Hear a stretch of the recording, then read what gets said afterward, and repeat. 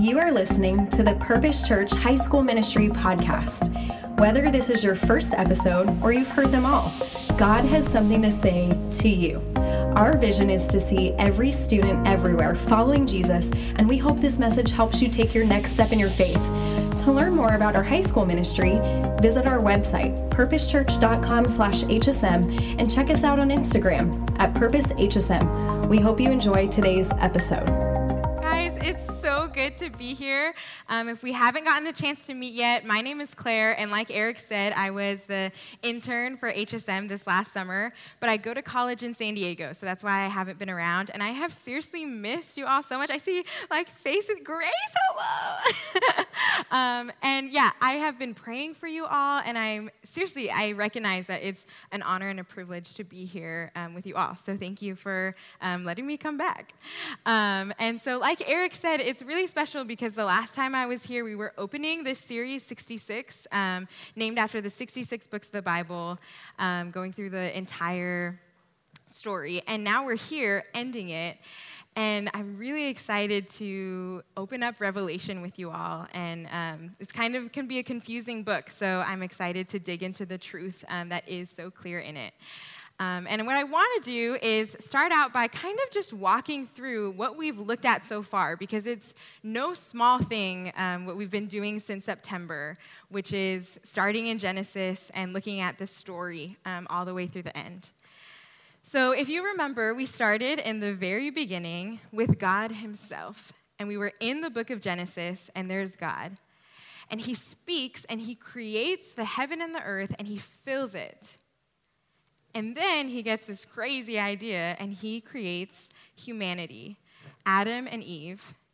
And for a while, humanity is living with God in perfect harmony. But it doesn't take very long.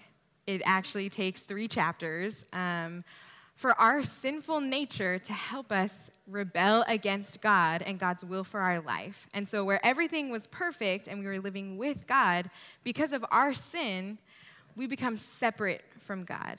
And that eternal separation, if God is everything good, that's our death. And sin and the consequences of being separated from God is that it leaves us, our work, this earth, relationships, and our relationship with God completely broken. And in that moment, at the very beginning, in Genesis 3, God executes his justice for sin, those are the consequences, but he follows up with his amazing grace. And we see that theme happen throughout the entire Old Testament. And we saw that God chose a man named Abraham and promised Abraham to make a nation out of him. And from Abraham's descendants, God builds a chosen nation called Israel, made to bring glory to God and to be a blessing here on this earth. And we saw that Israel experienced amazing things from God. In the book of Exodus, he uses Moses to deliver them from slavery in Egypt. He leads them through the Red Sea, parts the water so that they might walk on dry land. And he guides them through the desert to the promised land with a cloud of fire, which is crazy. But even after seeing all who God is and all he can do, Israel still makes mistakes and lives in a world that is scarred by sin. And the law given to the Israelites shows them that they are far from God's perfection. Moses, many of the judges, and even the great King David ended up sinning at some point in their life. But we saw that our God is so great that he meets us in our emotions. And the Psalms show us that we can come to him no matter what we're feeling, and God sees us. And the books of wisdom, like the Proverbs, help guide us to live for God in this sinful earth. And then we saw books of prophecy. Some illustrate humanity's sinful nature despite God's faithfulness. And others speak of a Savior, of a Messiah, who would come and make peace and would heal humanity and our relationship with God by his own wounds. And like David was praying a little bit earlier tonight, Israel waits hundreds of years for this promise to be fulfilled. Until finally, in what the Bible says is in the fullness of time, God is faithful to his promise and steps down from his heavenly throne to a manger in the dirt and sends his son, Jesus Christ, to earth in the form of a baby. And in the Gospels, we see Jesus, we see his life and his earthly ministry and how he turns everything upside down. He teaches that in order to be first, you must be last. That if you want to find your life, you have to lose it to him first. And then he says that through his sacrifice, all people, Israelites and people from other nations, any background, would be saved from their sin. And that doesn't really make sense for a while until Jesus, who lived a sinless life, was wrongly accused and put to death on a cross. And through that was able to take on our sin and pay the ultimate price for it. Jesus was the perfect sacrifice for our sin. And 3 days later is the good news. The Father raises Jesus from the dead, and that same resurrection power, the Holy Spirit, lives in you and me. It lives in anyone who believes that God sent his son Jesus to earth and that Jesus died and rose again for their sins. And that anyone who confesses that would have eternal life.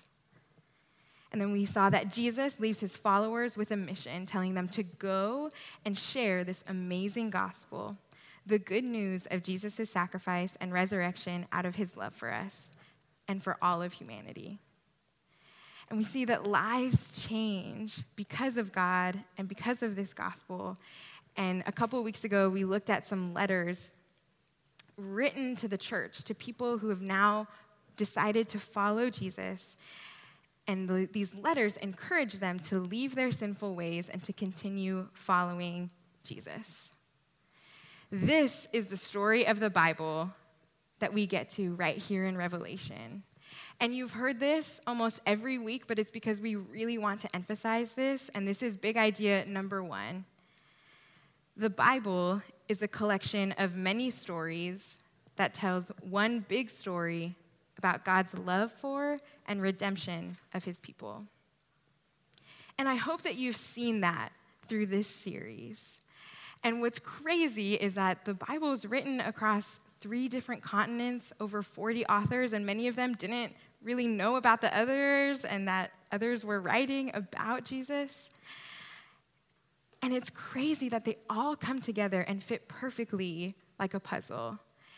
And I can't help but believe like this is God inspired. Only God could have done something like this.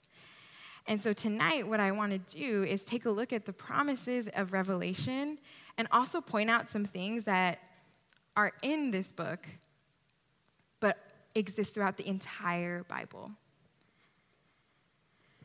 So talking about these letters, when we open Revelation, the first 3 chapters are actually letters pretty similar to those that Paul and John and Peter wrote. But they're from Jesus. So John, if you remember, he wrote the Gospel of John and 1st, 2nd, and 3rd John. John gets exiled to an island for preaching the gospel.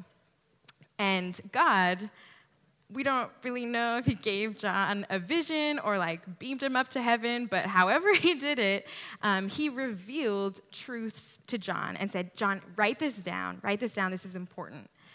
And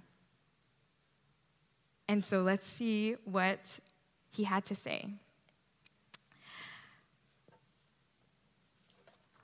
Basically, these letters really echo again what Paul and Timothy wrote. And I think it brings up this idea of that when we decide to follow Jesus, our lives don't automatically become perfect and pain-free and totally good. I think that's a lie that maybe a lot of us have faced, that once we become a Christian, life is totally easy. But that's not the truth, and I know a lot of you know that firsthand experience. I was amazed this summer talking to so many of you who got baptized at Camp Tioga, who told me afterwards, like, after I made that decision to go public for Jesus, it actually got harder to follow him. That maybe there were sins that came up, temptation, different ways that maybe the enemy was trying to get you to stop following Jesus. And I think we can all relate to feeling like there's still pain and brokenness in this world and in these relationships. And as followers of Christ, we're experiencing God. We have new life with him. But I think that there's still pain and brokenness, and that there's a longing in us for something that we're not yet experiencing. And what I love about Revelation and the Bible is that I feel like God knew that we would have this feeling, and he answers it with another promise. And so find me in Revelation 3, verses 11 through 12. This is Jesus speaking, and he says, "I am coming soon. Hold on to what you have so that no one will take your crown. The one who is victorious, I will make a pillar in the temple of my God. Never again will they leave it. I will write on them the name of my God and the name of the city of my God, the new Jerusalem, which is coming down out of heaven from my God. And I will also write on them my new name."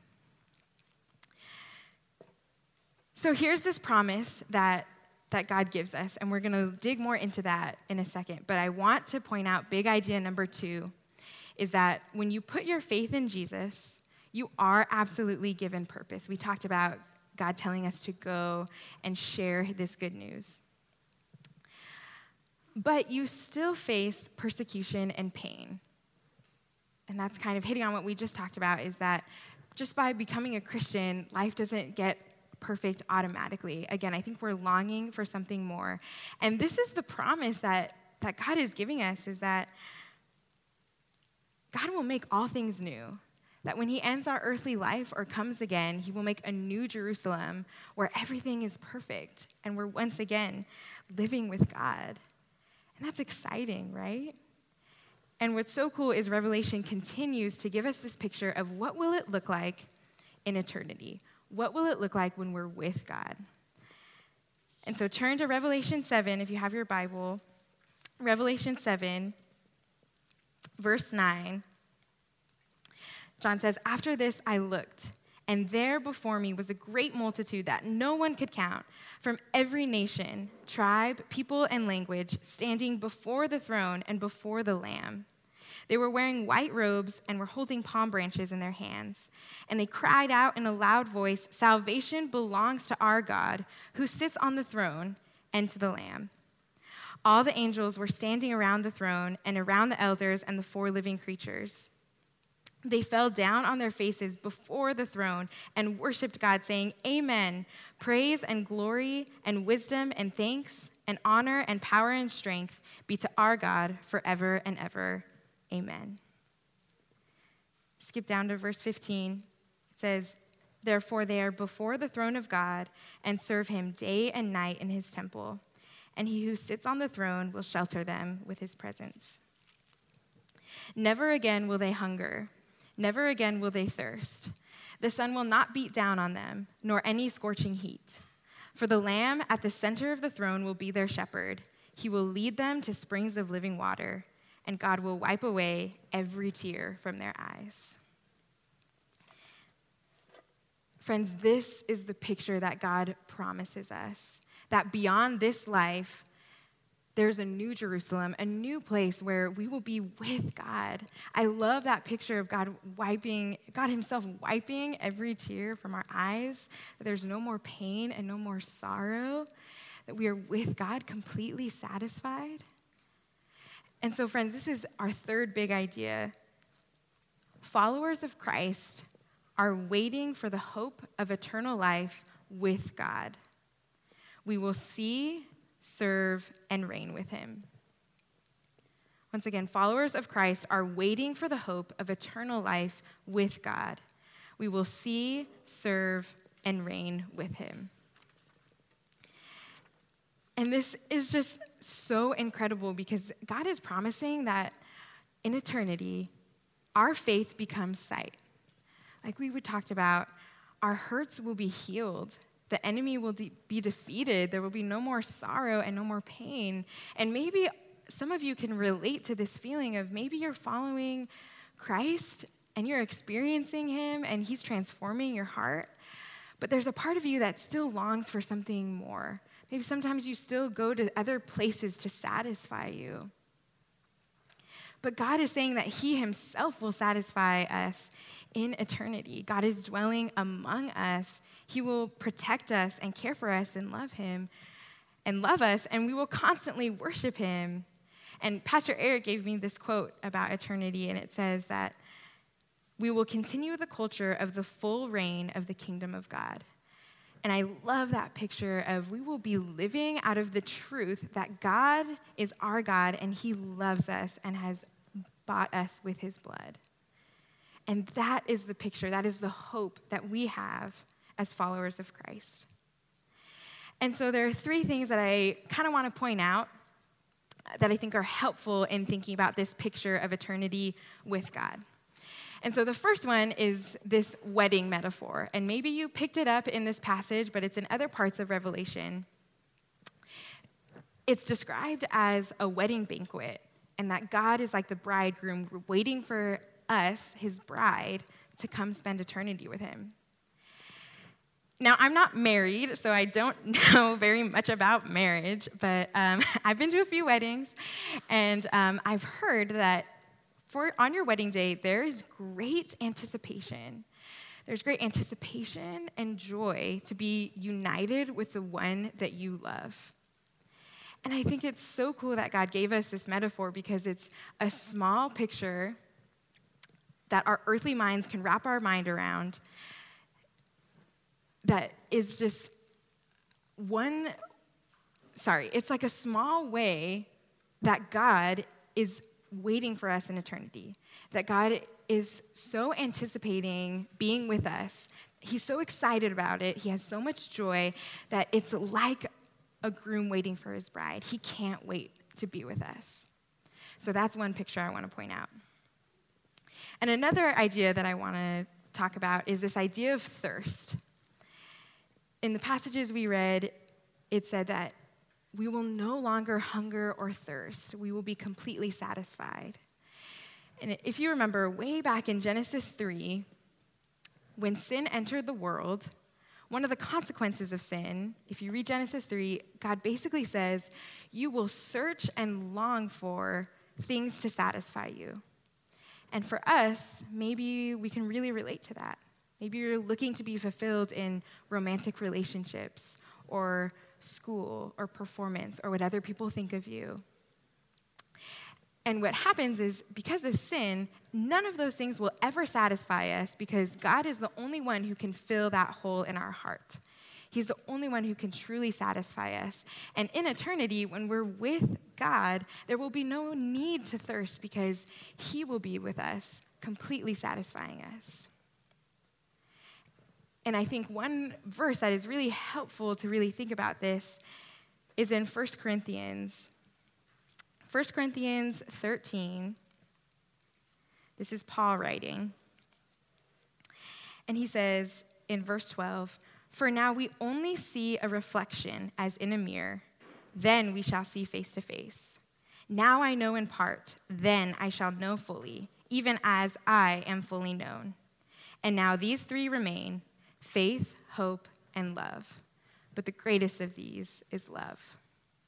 And I think Paul really gets this picture of eternity painted here in Revelation. As a follower of Christ, again, you have the Holy Spirit. You're experiencing the Lord. He's with you. He's working in your life. But we only see dimly. We only see as if it's a reflection in the mirror. But then, in eternity, we will see God face to face.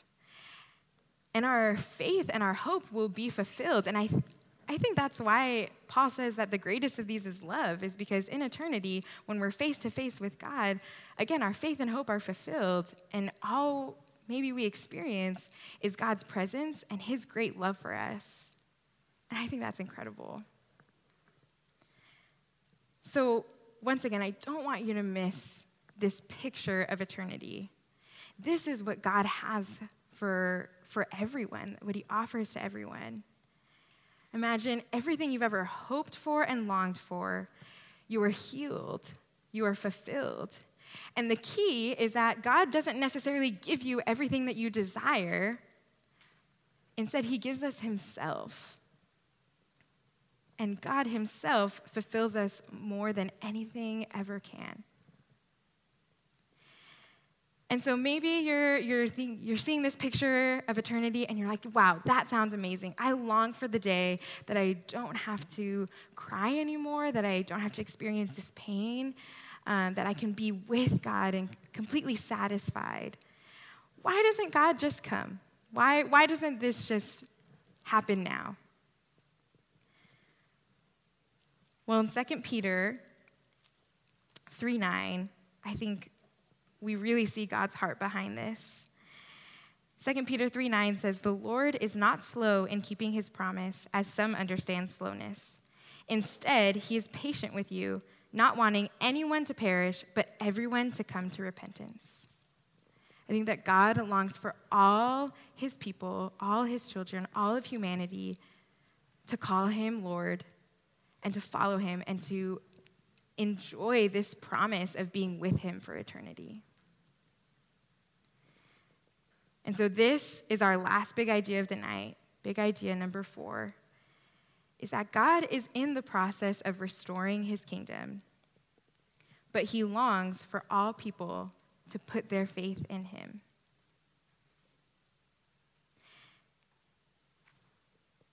And what's so sweet is the book of Revelation, our God, he ends the Bible with an invitation. And he says in Revelation 22:17, "The Spirit and the bride say, 'Come,' and let the one who hears say, 'Come.'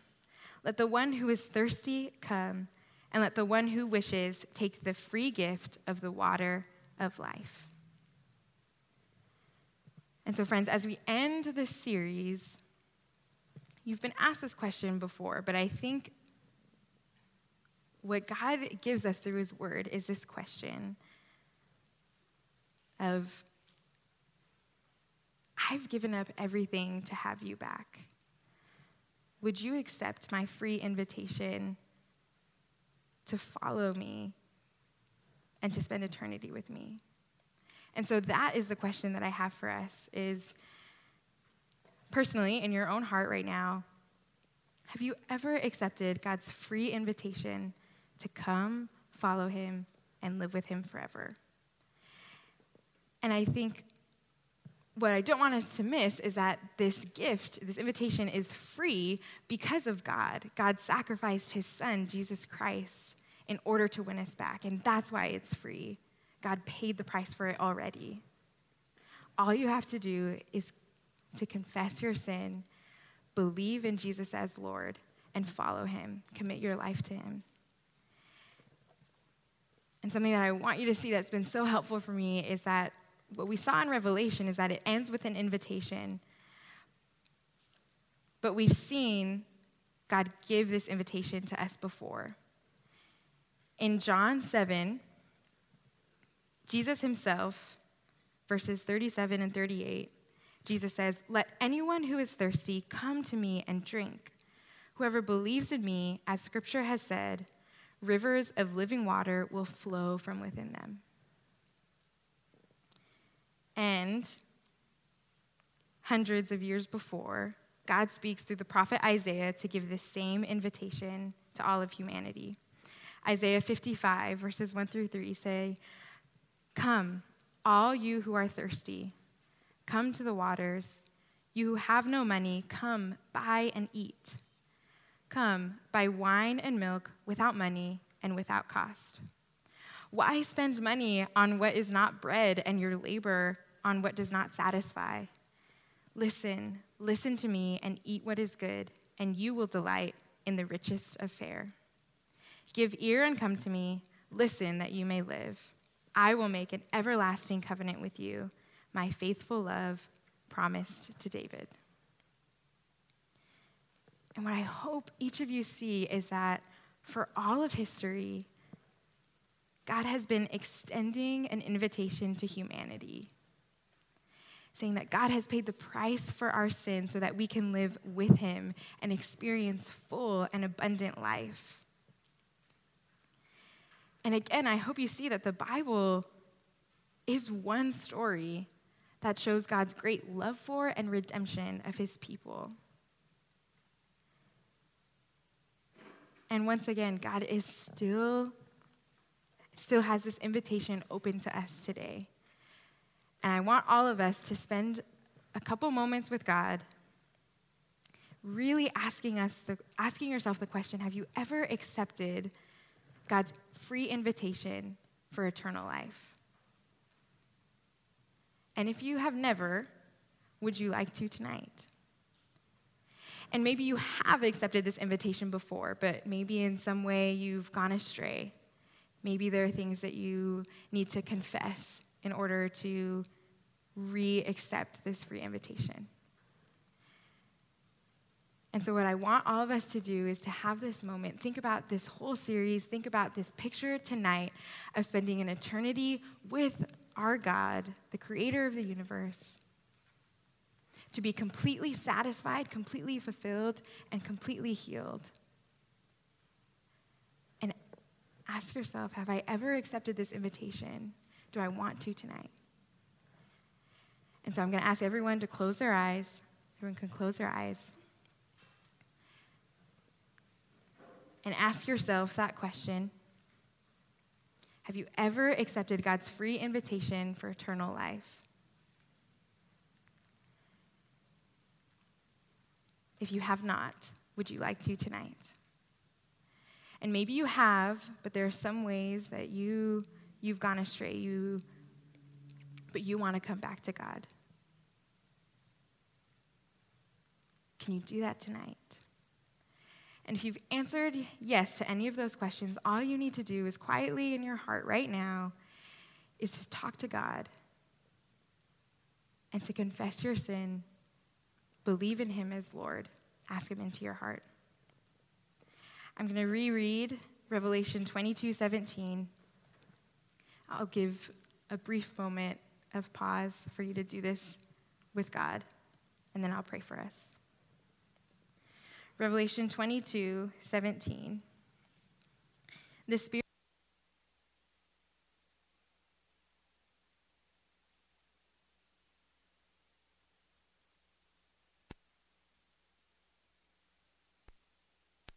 the water of life.